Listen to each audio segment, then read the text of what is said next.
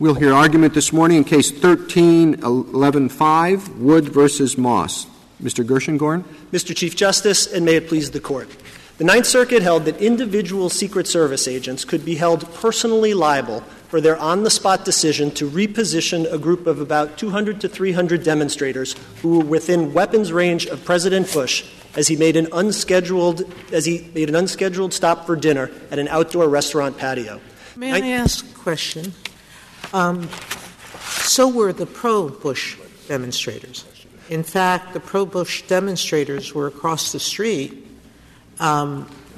pretty much at a diagonal to the president, and they were permitted to remain there the entire time.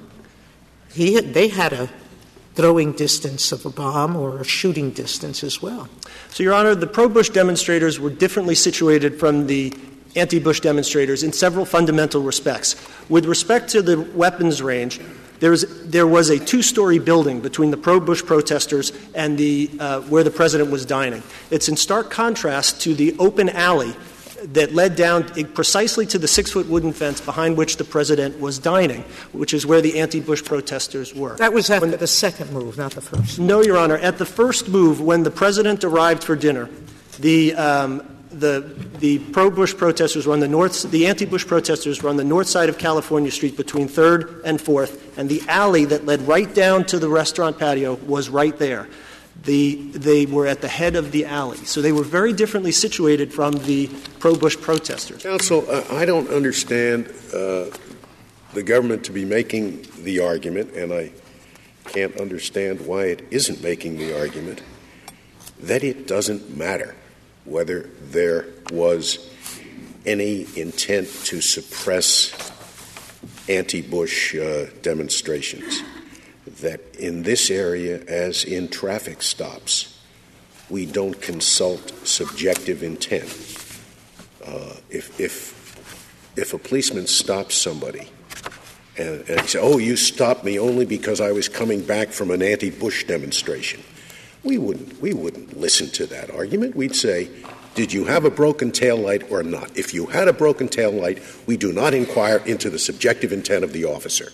Why is it any different here? Your Honor, I don't believe we are avoiding the argument that Your Honor suggests. You haven't made it? I think, Your Honor, with respect that we have, our position is that it is not clearly established law that if there were an objectively reasonable... You don't even have to get into that. You don't have to get into clearly established law. It's a very simple case. If you say, was there objectively a reason to move these people? If there was, if you had an ulterior motive that was unconstitutional, we don't inquire into it. Your Honor, we agree with that. We just have framed it in terms of clearly established law, that if we think along the lines of what this Court said in Reichel with respect to retaliatory arrest, if there is an objectively reasonable basis for the move, for the repositioning, such as a valid security rationale, it's not clearly established that the presence of animus would be enough to raise a constitutional... Do you agree with that, Mr. Gershengorn? Because you have these hypotheticals in the last page of the brief where you say that a complaint could survive a motion to dismiss if the Secret Service members had admitted that they had an intention to discriminate, or if they had told the local police that. So I took what you were saying there to say if there is evidence of a very clear nature that it was all about animus and it was nothing about security, then the complaint would survive. So, Your Honor, I think that the way we reconcile the two positions is the following. If there is no objective legitimate security rationale, and it is animus, we agree that it would be clearly established law that the agents could not have taken the responsibility, could not have taken the actions. However, if on the record there is an objectively reasonable security basis, then we don't think it's clearly established that even if the individual officer didn't take the action for that reason and took it for animus, that it's not clearly established that that would state a Could you oblige violation. us by answering Justice Scalia's question? Forget clearly established. What do you think the law is or ought to be? If the only motive for the officer's action, for the Secret Service action, is one based on viewpoint discrimination, but that, nonetheless, there was an objective reason that could have justified the action. What should the outcome be there as a matter of law? Forget clearly established. We don't think they've stated a constitutional violation in that context. However, what the Court did in Reichel — what does that answer mean? That means there is no constitutional violation. So you say that in any time there is an objective basis for the Secret Service to act to move a protester, the fact that this wasn't the motive at all, but that it was viewpoint discrimination, is irrelevant. So, Your Honor, I want to — Is that your position or is it not? That is our position, but I don't think that's what we need to win this case. No, I know that, but the reason I think these questions are being asked, my impression is exactly what Justice Scalia said in respect to a Fourth Amendment case against a police stop. But my impression also is that where you have a First Amendment case, and it's not against the policeman, against the Secret Service, this Court has not said that. Am I right about that? And the reason that your position, if I am right, is relevant is because I think maybe we shouldn't say that for the first time in a case where the government hasn't even argued it. So, Your Honor, Now, what is the answer to what I just said? Am I right on Part 1, and am I right on Part 2? Your Honor, you are right on Part 1. The Court has never held it. The closest the Court has come is in Reichel, where what the Court said was in a case of retaliatory arrest, it was not clearly established. The Court didn't reach the constitutional question. The Court said it was not clearly established that where there was objective probable cause for arrest, retaliatory animus was not relevant.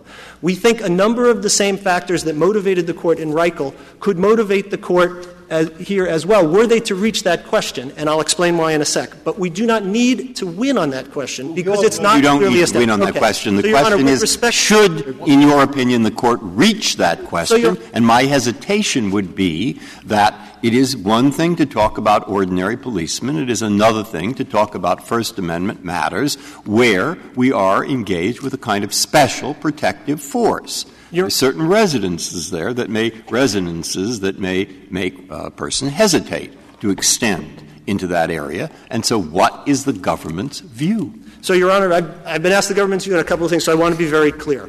The question of what is our position is the position articulated by Justice Scalia.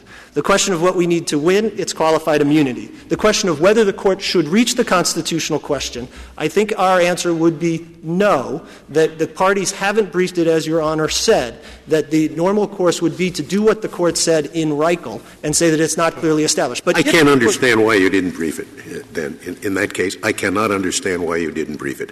And talking about things that we haven't held in the past, we haven't even held in the past that there is a Bivens cause of action for a First Amendment violation, have we? No. Do we have any case that has held that? No, and we agree with that, but the argument was not preserved below, so we have not presented it here. Is that a relevant what is your position on that? Is it pertinent in analyzing qualified immunity that there's no private right of action for the asserted constitutional violation? We do believe, Your Honor, that the Court would have jurisdiction to reach it because it's a logically antecedent question, and that it would be something that the Court could consider. It's not. But I don't mean what the Court could consider. Yes. I want to know whether or not. Well, the question's simple. Can you not violate the Constitution if there's no right of action against you? Or do you look and say, well, whether there's a right of action or not, it still violates the Constitution? Your Honor, I think that the Court's hesitant to recognize Bivens and the factors that go into that gave the Court hesitance to extend Bivens to First Amendment claims are relevant to the analysis here. We didn't raise this argument because it wasn't preserved below, but we do think the very same factors that would give the Court pause about recognizing a Bivens actions are the ones that would cause the Court to reverse the Ninth Circuit's decision. Well, on the merits of the case, if you were called to brief the Secret Service, what would you say in response to this question? Do we have any duties under the First Amendment when we are protecting the President with respect to crowds and people that are close to him? Do we have any First Amendment duty? Your Honor, we would first of all, the policy, I know Your Honor's asked this, but I just want to make clear, there's a policy that would generally prohibit the Secret Service from doing that in internal policy. With respect They're to what asking about a law. They say, we want to know what the law is. We're law enforcement officers. Will you please tell us what the law is? I would say, Your Honor, that the law is not clearly established. This Court has never held that the — He said that's why we've invited you to lunch, so that you will tell us. I understand that, Your Honor. And we may yet get clarity. But you actually are arguing that it's not. Could I have an answer to this question, please? Kennedy's question. We would I think I would have to say in candor, Your Honor, that in part because of some of the discussion we're having, that we think the better view of the law would be if you have an objective security rationale for the action, that the retaliatory animus would not render that unconstitutional. I would have to say that that's not clearly established. Do you think it's not clearly established that you can't discriminate solely? I use the word solely. No security reason, no nothing. You can't discriminate solely on the basis of viewpoint? That's correct, Your Honor. We agree with that. That's constitutionally established. I take that as different from the hypothetical that Justice Scalia — No. Let me go step by step. You agree that's clearly established? Yes, Your Honor. All right. What you don't think is clearly established is a mixed motive case. That's correct. That's a different issue. So the question here is this a mixed motive case or not? Your Honor, the other side, I think, is saying it's not, that there was no valid security reason, no objective security reason for this move. And I think our response to that, Your Honor, is we would agree that's clearly established. If no reasonable officer could believe there was a security rationale and it was only on the basis of animus, then it would be clearly established. That's not a mixed motive. Why do you accept the description of that as a mixed motive case? I don't think Justice If you agreed with my hypothetical, the point is it doesn't matter what the officer's motive was. It does not matter. If there's an objective basis for a traffic stop, even if his sole motive was discriminatory, the stop is nonetheless valid. Your Honor, this is not a mixed motive issue. I took Justice Sotomayor to be asking me a different question. If there is no objective security rationale, which takes it out of Your Honor's hypo, then we agree it is clearly established, and we believe this complaint fails because they have failed to satisfy Iqbal. Then don't call it mixed motive. I don't think it's mixed motive. But what Justice Sotomayor was asking was, I thought, something different, which is that whether there is a sort of Mount Healthy but for causation. And I would say, I just want to be very clear what our position is here. I know I'm being asked on the merits, but just to get out the position on qualified immunity. It is not clearly established that taking viewpoint discrimination into account in a security situation violates the Constitution. It is not clearly established that if there is objective security rationale, even if you act then in animus, that would violate the Constitution. Justice, but we agree. Justice Alito's been trying to get a question out, I think. No. It's certainly not your fault. I have this question about the issue that you've been addressing in response to Justice Scalia's question. In the Fourth Amendment context, where it is the inquiry is purely objective, we have case law on what is reasonable suspicion, what is probable cause. Now, if you apply that to a First Amendment case, where it's asserted that there may or may not be a security concern, would it not be necessary for us to identify a degree of suspicion or probable cause that the Secret Service would have to have before moving people for security reasons? I imagine whenever the president is out in public, there is some degree of risk. You want no risk, keep him in a bunker. So at some point, do you see what I'm saying? The Secret Service has to make a decision about how much information they need before they should move people or change a route or something like that. So the courts would then have to set that standard. Your Honor, I think it would have to be a very deferential standard, and I think that is proper under this Court's case law. If I could attack that in sort of two ways. The way the Court addressed this issue in Reichel, we think, is quite parallel to how it would address it in this First Amendment context. What the Court said in Reichel was, first, the existence of probable cause in that case is likely to be an issue in virtually every case. And we think in this situation, the existence of a legitimate objective security rationale, in part because that's what the agents do, and in part because of statute that requires the agency to protect the president, A legitimate security rationale is likely to be in every case, first. Second, what the Court said in Reichel was that it's very difficult to distinguish animus from the proper use of reliance on protected speech because the Court has recognized that it is valid at times to take into account the nature of one's speech in making arrest and other security decisions. And the same would be true here. And we think there's a third factor here, which is important, which this Court has recognized that the physical security of the President occupies a special place in our constitutional structure, as Justice Breyer put it in his Rubin dissent, and that the Secret Service has a special role to play. Would you say that under your view of the case that there is a First Amendment interest that protesters have, but that it is virtually unenforceable in the context of crowd control? No, Your Honor, we would not say that. We think because it seems to me that if this complaint doesn't survive, nothing will. So, Your Honor, I'd like to address that in a couple of different ways.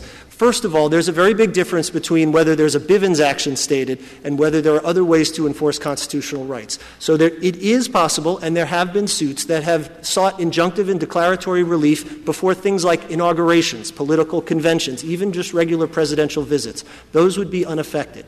Second, there are situations in which plaintiffs, and there are pending challenges now, have challenged Secret Service policies. For example, a Secret Service policy that that bars certain supports for signs from a parade route. That's being challenged now in the Court.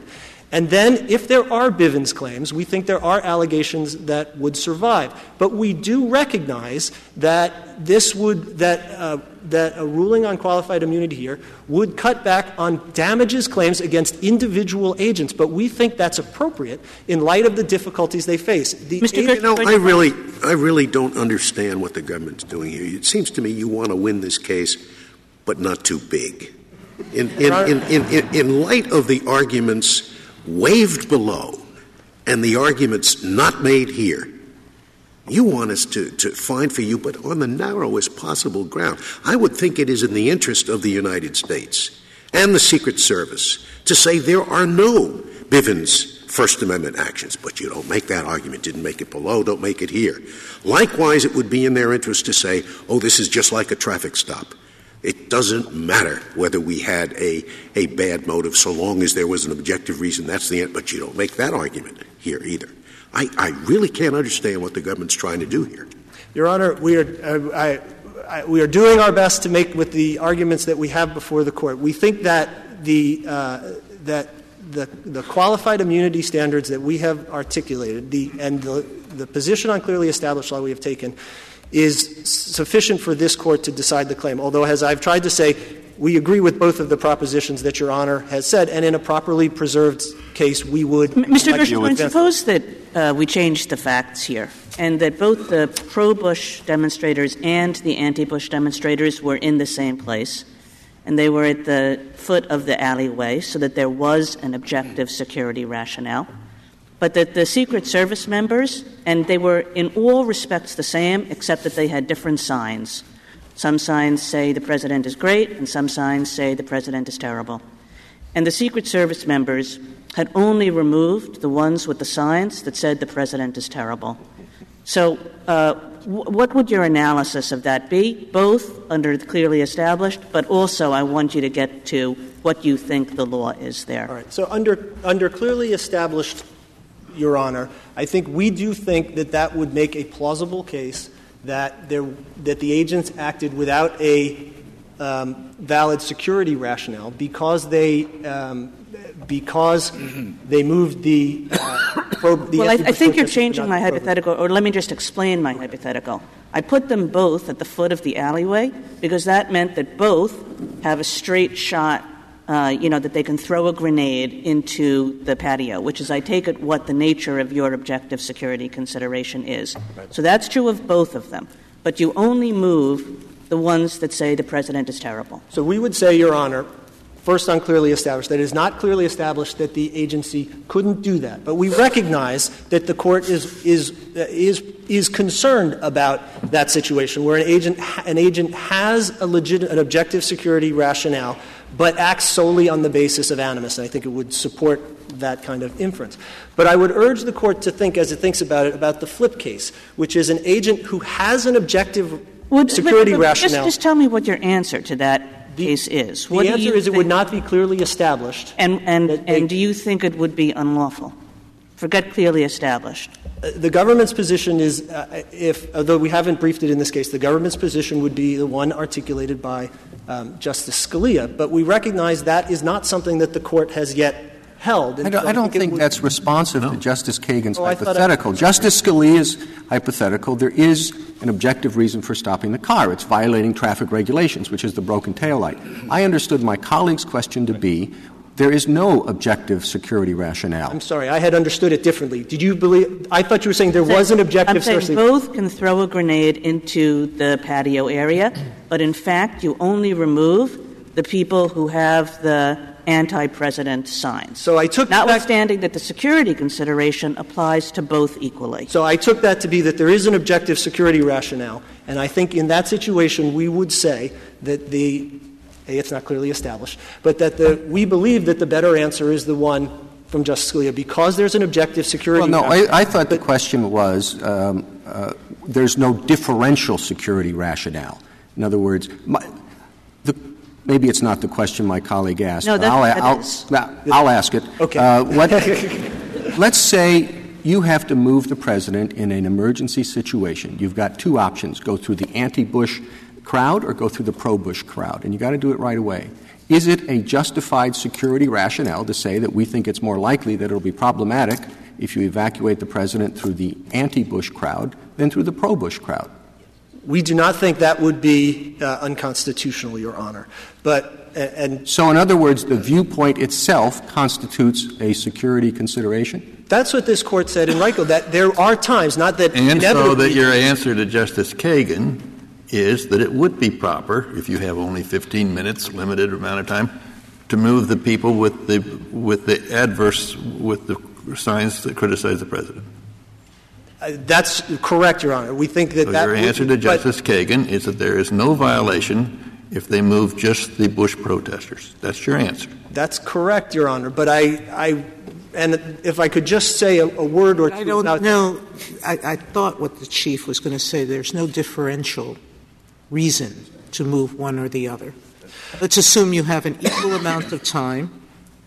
You can get everybody moved, and you just are choosing to move the anti-Bush demonstrators. Your Honor, I understand that this is an unattractive hypothetical for the government's position. And if I could explain why, nonetheless, I think it's the right answer, because the flip side is if you have an agent who has a legitimate security rationale and is going to move against somebody who's hostile, who's showing a message that's hostile to the president, you don't want that agent to hesitate. That's what this Court said in Hunter.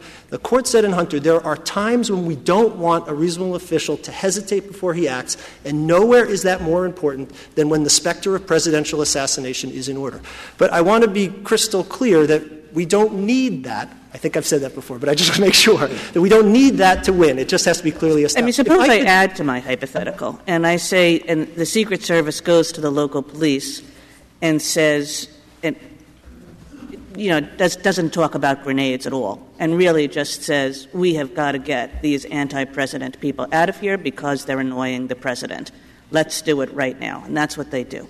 I think, Your Honor, that at some point you would cross over into a position where you would say there is a real question about whether there's an objective security rationale, and we would be in the situation. There is one in a sense of, as we look back, we can see that there's an alleyway and that somebody could have a grenade, but there's evidence that that's not at all what was in the heads of the Secret Service members. Your Honor, I recognize that is, as I said, I think that is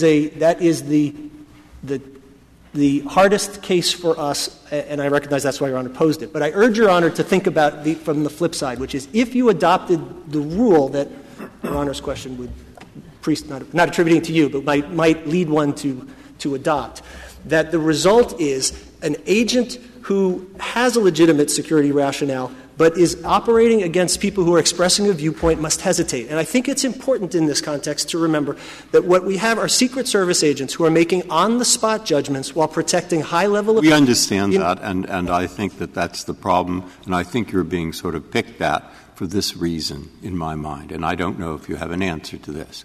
No, everyone understands the importance of guarding the president in this country. Everyone understands the danger. You can't run a risk.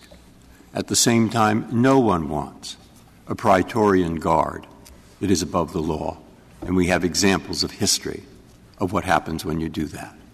So everyone is looking for some kind of line that permits the protection but denies the Praetorian guard. And if you have anything to say, though we're immersed in details, about how to get to that general objective, I would love to hear it from either side. Your Honor, very briefly, then I'd like to reserve. I think the simplest way to reserve it is actually to resolve this is to hold that it's not clearly established that it's a mixed motive case. It is not clearly established that the situation Justice Scalia posed would be unconstitutional, and that under Iqbal, that the plaintiffs have not alleged what they would need to allege under clearly established law, that it was the sole motive for their actions and there was no objectively reasonable security rationale. I'd like to reserve the balance, Your Honor. Thank you, counsel. Mr. Wilker? Mr. Chief Justice, and may it please the Court. The plaintiffs have pled a plausible claim for intentional viewpoint discrimination in violation of core First Amendment principles. We've done so for three interrelated reasons, and we've pled it as a sole cause. This was solely the cause, not security rationale, but the sole cause of the move here was the viewpoint being expressed. Would you have taken the same position if all there had been was the first move, that is, the move to 4th Street? Then there would have been about an equal distance from the pro-president demonstrators. I think that would be a more difficult case for us to prevail because we wouldn't have one of the prongs on which we rely, which is the disparate treatment as one of the factors we rely on to establish the inference of intent. So then would you say that you would have no tenable case if they moved them just the one street over, so they wouldn't be in a position to throw a hand grenade to the patio? I think as a practical matter, we would likely not have as tenable a case as we did. If, in fact, the only reason for the move was the officer's intent to move the anti-Bush demonstrators further from where they were so that they could be heard less well, that would, in our view, state a claim for relief. It would be a more difficult claim because we are trying to establish intent, and we're trying to establish intent from the inferences from the various facts that occurred that evening. Counsel, do you acknowledge that that the issue here is whether the law was clearly established? Do you agree with that?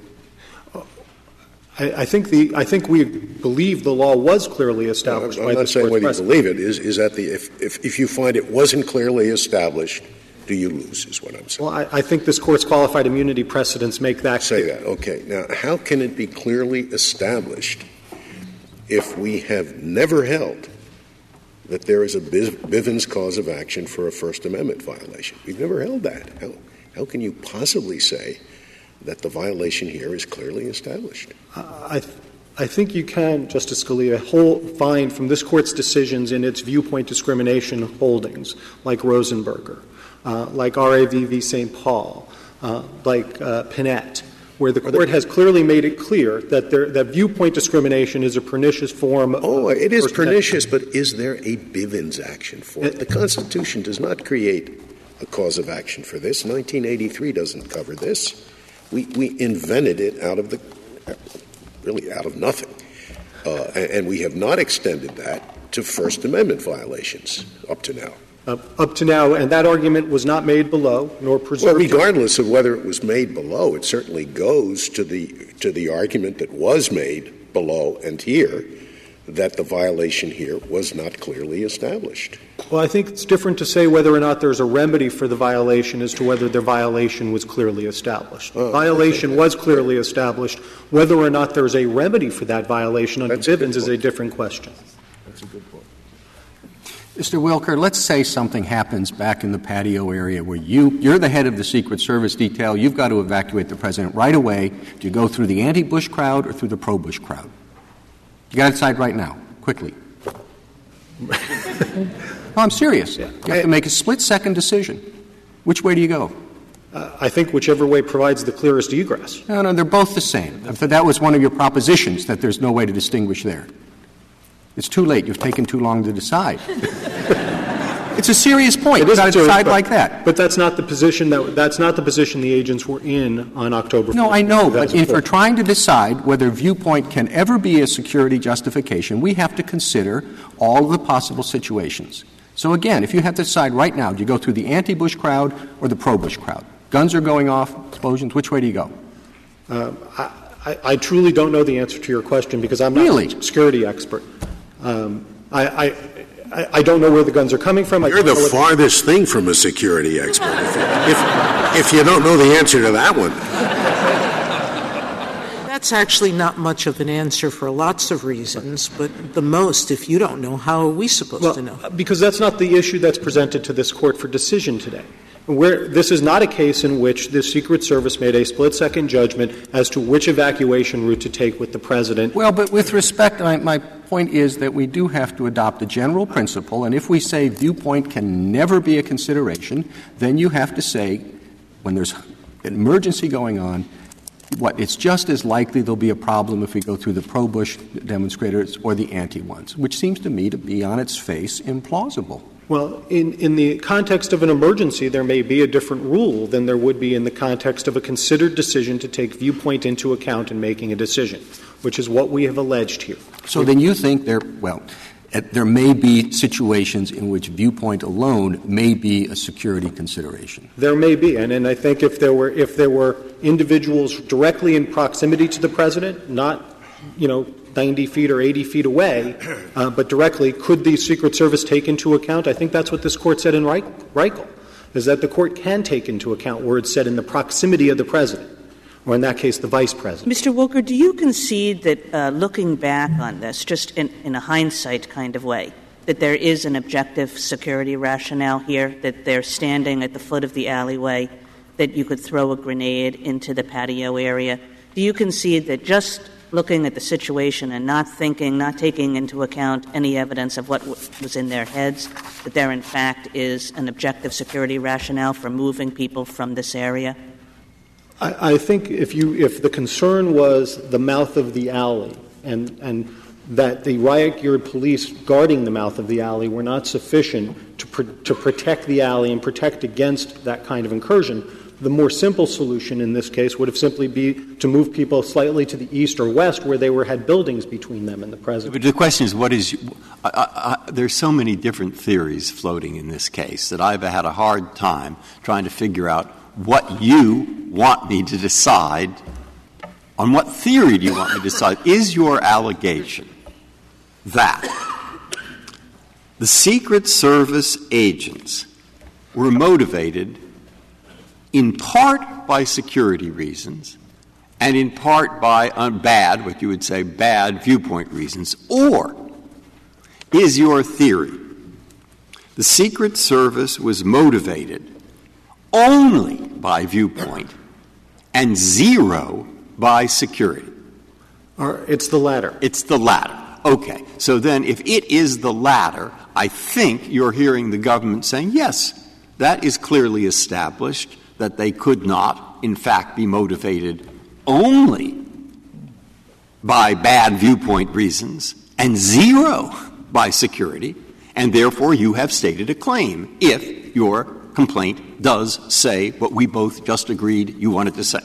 I don't think the government has conceded that. All right, maybe they did. Conceded that. And I have to decide that. Okay.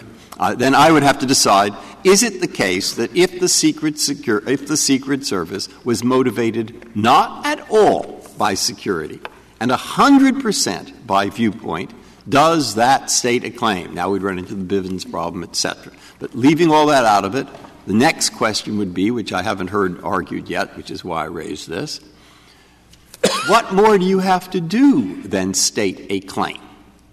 5 years ago, I would have thought nothing. That if you have an absurd claim, I'm not saying it's absurd, but if it were absurd, a district court could deal with that. They would deal with it by giving you 5 minutes of discovery and then saying, or 10 minutes plus summary judgment. Or, have you really certified this under Rule 11? Are you kidding? Be careful. Or, they have 5 or 6 different weapons.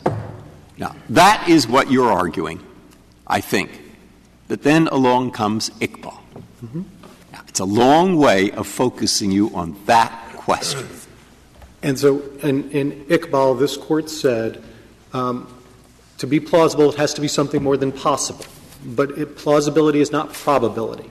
And the way we establish intent is rarely through the admission to a local law enforcement or to someone else that the agent acted for an impermissible reason. What we do to establish intent is plead facts from which intent can be inferred. We believe we have pleaded facts from which intent can be inferred, both with respect to the disparate treatment, with respect to the time that elapsed from the President's decision to dine, from the time he sat down, and then 15 more minutes until the decision was made to move the demonstrators. Well, Iqbal says a little bit more than that. Not that you just have to allege facts. In Iqbal, and just quoting here from page 681, the Court goes on to consider the factual allegations in the complaint to determine if they plausibly suggest an entitlement. And they go on to say, but given more likely explanations, they do not plausibly establish this purpose. So based on just your complaint, we have to determine whether there are more likely explanations. And we have in your complaint the idea that they're at the front of the alleyway, it's a 6-foot wooden fence. We certainly can look at those in deciding not simply whether you've pled the cause of action, but whether it's more plausible than those other justifications. I think, though, once we meet a certain threshold of plausibility, unless the competing inference is so compelling to make our claim implausible that it involves at the pleading stage such a great burden that no plaintiff could ever satisfy. The Secret Service or any defendant could always articulate some rationale for their action that would create a competing inference. But in this situation, Wilker, sorry to take you back to this, but in this case, do you concede that a reasonable officer, even if not these officers might have had a terrible motivation, but that a reasonable officer could look at this map and say, look at the distance between the alley and the outdoor patio. You can throw an explosive in there. That seems really bad. Let's get these people out of the way. Could a reasonable officer have said that? Could a reasonable officer have said that, that given the proximity? Certainly that's a possible conclusion. I can't say that that's an impossible conclusion. But the answer to that, it doesn't, because the answer to that is to take a measured response consistent with the Secret Service's own guidelines, which is not to take viewpoint into account, to be respectful of those First Amendment rights of people who are demonstrating on the public streets in the center of town. This is But if you conceded that there would be a security interest in the hypothetical that Justice Kagan raised, that the people are in front of that alley where they could throw a grenade. Once you concede that, then you say, but the security interest, the valid security interest is washed away because, in fact, it was viewpoint. I think there's a distinction. Could there be a security interest? Yes, there could hypothetically be one. Was there one? We say there was not for the reasons articulated in our briefs and for the constellation of facts that we have alleged in our complaint. I'm not sure I understand that, because it seems to me there either is or isn't a valid security interest. Now, whether they acted because of that valid security interest is, of course, a different question. And you might say, well, there was a valid security interest, but that's not why they acted. But as to the first question, I mean, there either is one or there isn't one, no? And we say, what would a reasonable police officer think of the security interest here? What would a reasonable police officer do? Would he clear this area or not? The question is whether proximity alone of a peaceful group of protesters is enough to create a security. And in hindsight, you could look at that and you could conclude that. I respectfully disagree that means there was one on the evening in question. That's a factual question. Was there, in fact... Say in your complaint, the defendants claim that defendant Secret Service agents told Tao and the police defendants that the reason for the Secret Service's request or direction was that they did not want anyone within handgun or explosive range of the president. To the extent the agents, in fact, made such an assertion, the assertion was false. And the defendant, Tao, and police defendants knew or should have known that it was false. So, you think it's false? They think it's true. That's called a dispute of fact. Mm-hmm. And the normal circumstance is that the judge has various weapons at his disposal, legal weapons, to try to prevent courts' time being wasted, officers' time being wasted, and others' time being wasted on factual allegations that are unlikely to be true. That was true before Iqbal as well as after. That's your position. Well, is that right? Yes and no. I mean, I think unlikely may be the wrong word. In this case, in court in Swierkiewicz said it doesn't matter whether the case — it's not a question of whether the case is likely to be proven true. The question is, have you pled enough? Now, clearly that preceded Iqbal. But Iqbal didn't purport to change that calculus. Ultimately, we are still at the pleading stage. We believe we have pled enough facts to create a basis for the inference of intent. Well, what about the situation which is similar to your case, but not exactly similar? Not exactly the same. That you don't plead any evidence of direct intent, any direct evidence of intent on the part of the officers. But you have two groups, one's pro, one's anti, and the officers put one group one place, one group the other place. Now, the distance from the president to the two groups is not the same. One is somewhat closer, one is somewhat farther away. The things that are in between the group and the president are different. Maybe in the group that's further away, you might think the things are one might think that there are fewer obstructions, maybe there are more obstructions on the other side. So you plead that the placement of the anti-group was less favorable than the placement of the pro-group. And is that enough? We acknowledge that's not enough under this Court's precedent. Do you need? We do need to allege personal participation and intent. We understand that. You plead intent. Would you be, if you pled intent based just on the disparate impact, would you be in violation of Rule 11? I don't think we'd be in violation of Rule 11. I don't know that under Iqbal that would be enough. I think prior to Iqbal that would have been enough. Well, what more would you need? I think you need other evidence from which you can infer an intent, and we've pled other evidence. One is the time that elapsed from the time the decision was made, which lessens which suggests and supports the inference that it wasn't a security-based determination, but in fact was based on viewpoint animus. Just to make sure, we're talking about 15 minutes? We're talking about both. Between when and when? Okay. So we're talking about the time the President made the decision and the initial security arrangements were made approximately at 7 o'clock. Right. Then the President sat down at approximately 7:15, and then another 15 minutes elapsed before the decision is made to move the anti-demonstrators. They first cleared the alley, right? Yes. And then the movement that you're concerned about. Right. Now, doesn't it make sense, just hypothetically, if you're the Secret Service agent, you suddenly have this challenge dropped in your lap at the last minute, you say, okay, here's the thing. First thing we got to do is clear the alley, right? Because that's right up against where he's dining. So you take care of that. You clear the alley. Then, after you have more time to assess the situation, you say, okay, now we got to get these people who are at the foot of the alley. We got to move them. In other words, they had to act not in an emergency situation, but reasonably quickly. And they did it step by step.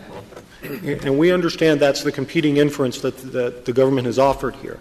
We respectfully disagree that on the facts that we've alleged, that that's so compelling that it renders our allegation implausible. But here's where we get back to Iqbal. It doesn't have to be so compelling. It simply has to be more likely, is the quote from Iqbal on 681. And it has to be an obvious alternative explanation, and that's enough no matter what you've alleged.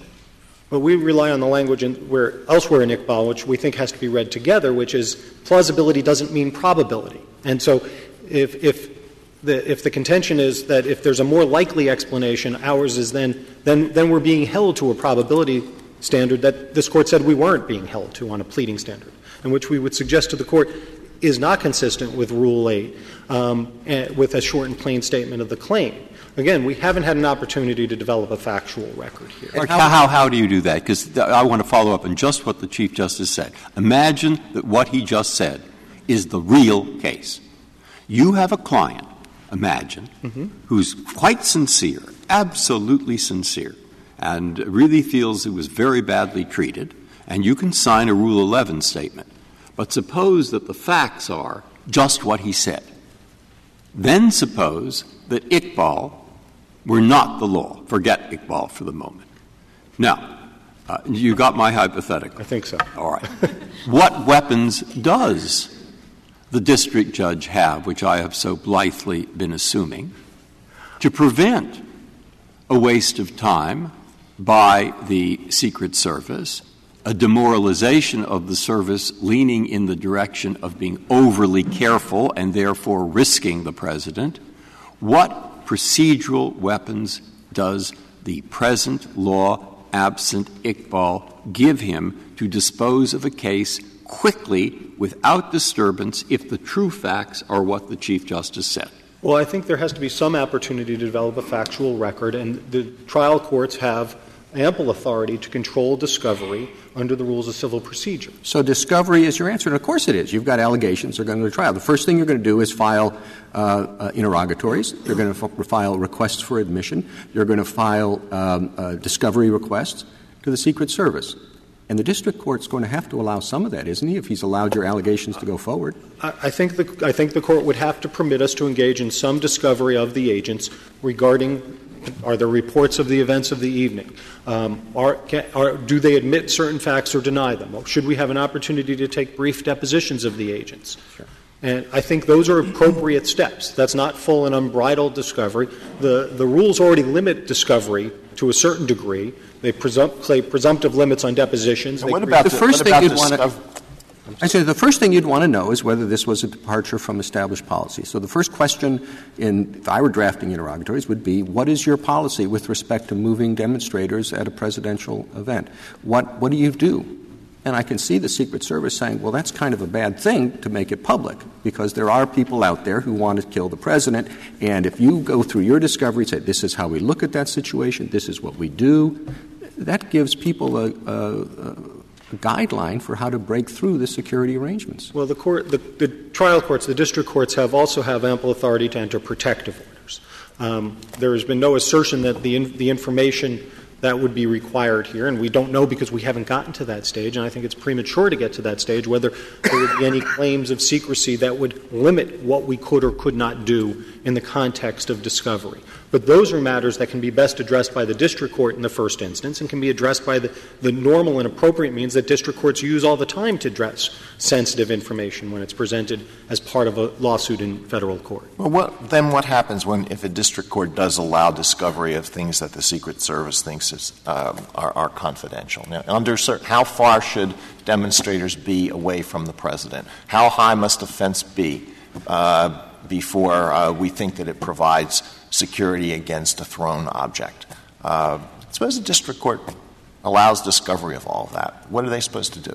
They have to file a mandamus petition with the Court of Appeals and have the Court of Appeals try to persuade the Court of Appeals to review a discovery order? I think that ultimately is one remedy, and it's a remedy provided for in our system whenever we have an issue in which sensitive information may be involved in connection with a federal lawsuit. It's not an answer to say that simply because there might be some information that the Secret Service would rather not share that should stop us in our tracks to begin with. Those are the kinds of determinations that a district court should be trusted to make in the first instance, and which district judges make every day in this country. There was, in Judge Berzon's opinion, she seemed to think that it was very important that when the president got into the motorcade to leave, only one side had access. So, leaving aside what happened when the group was moved, would you take the position that not moving them back before the president left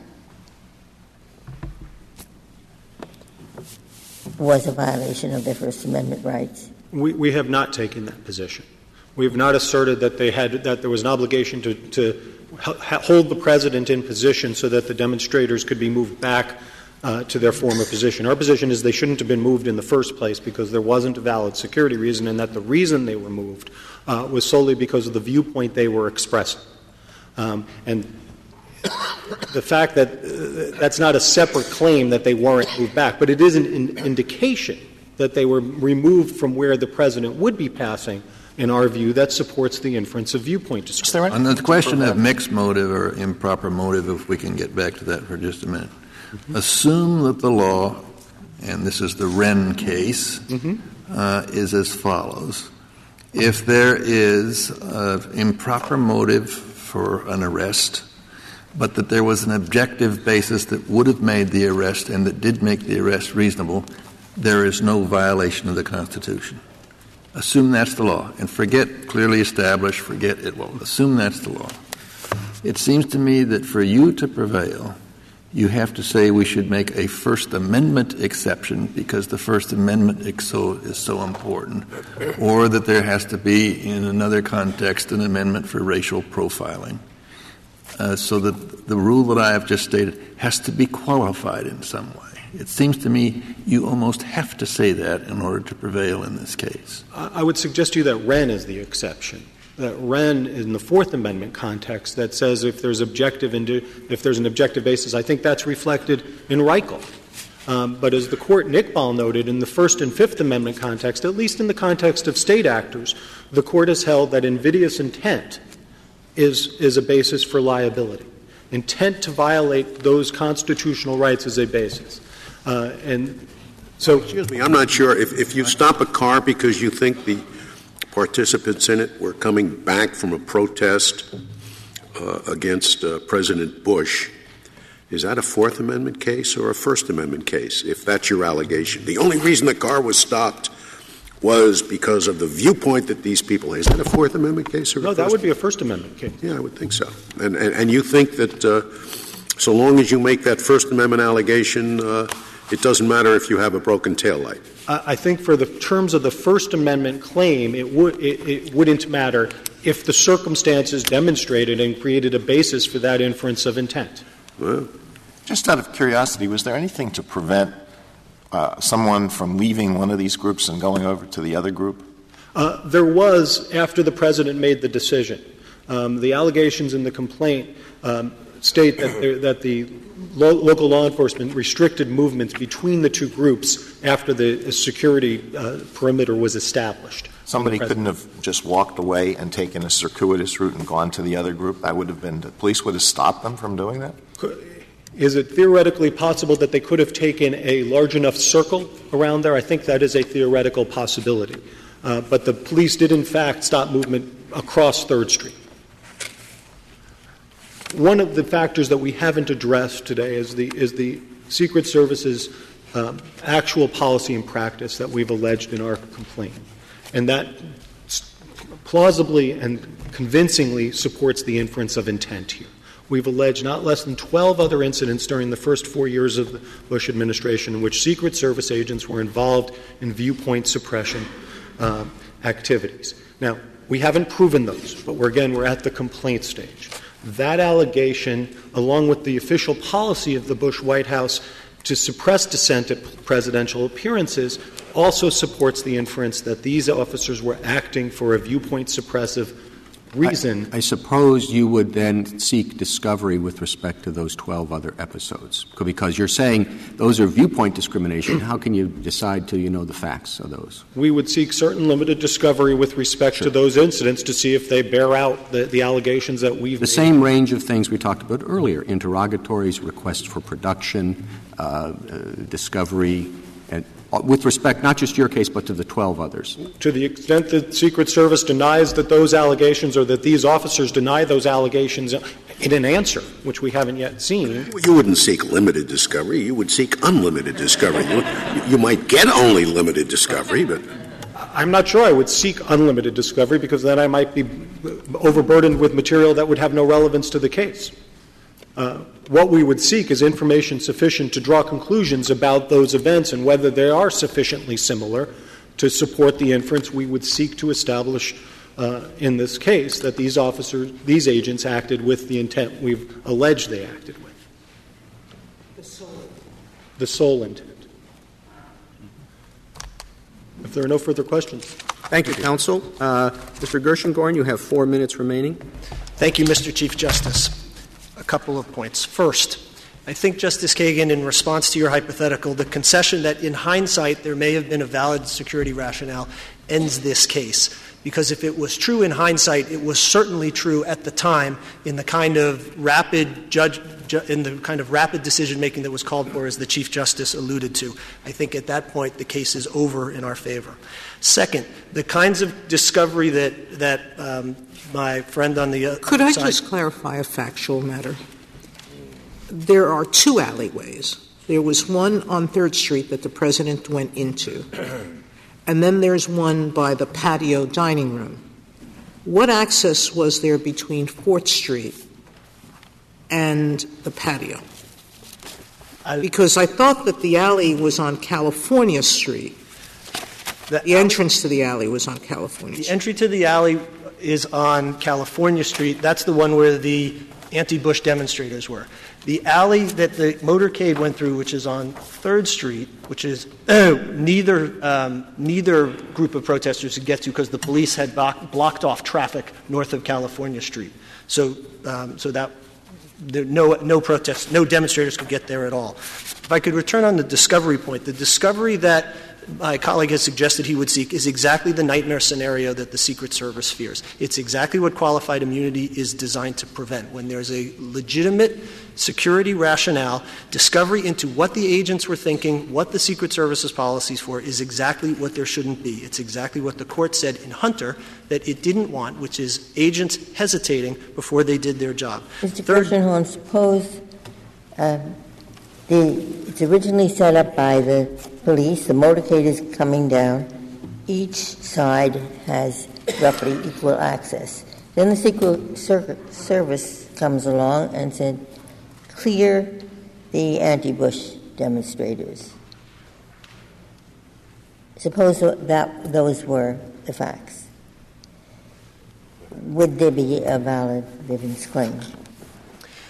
Your Honor, the question would depend on whether there was a valid security rationale. I think in the context of a motorcade— rationale is just it's more likely that the people who are against the President will be harmful to him than the people who are for him. Your Honor, I think that would be a much more difficult case in the context of a motorcade where the security of the President is much different than when the President is on an outdoor patio separated only by a small fence.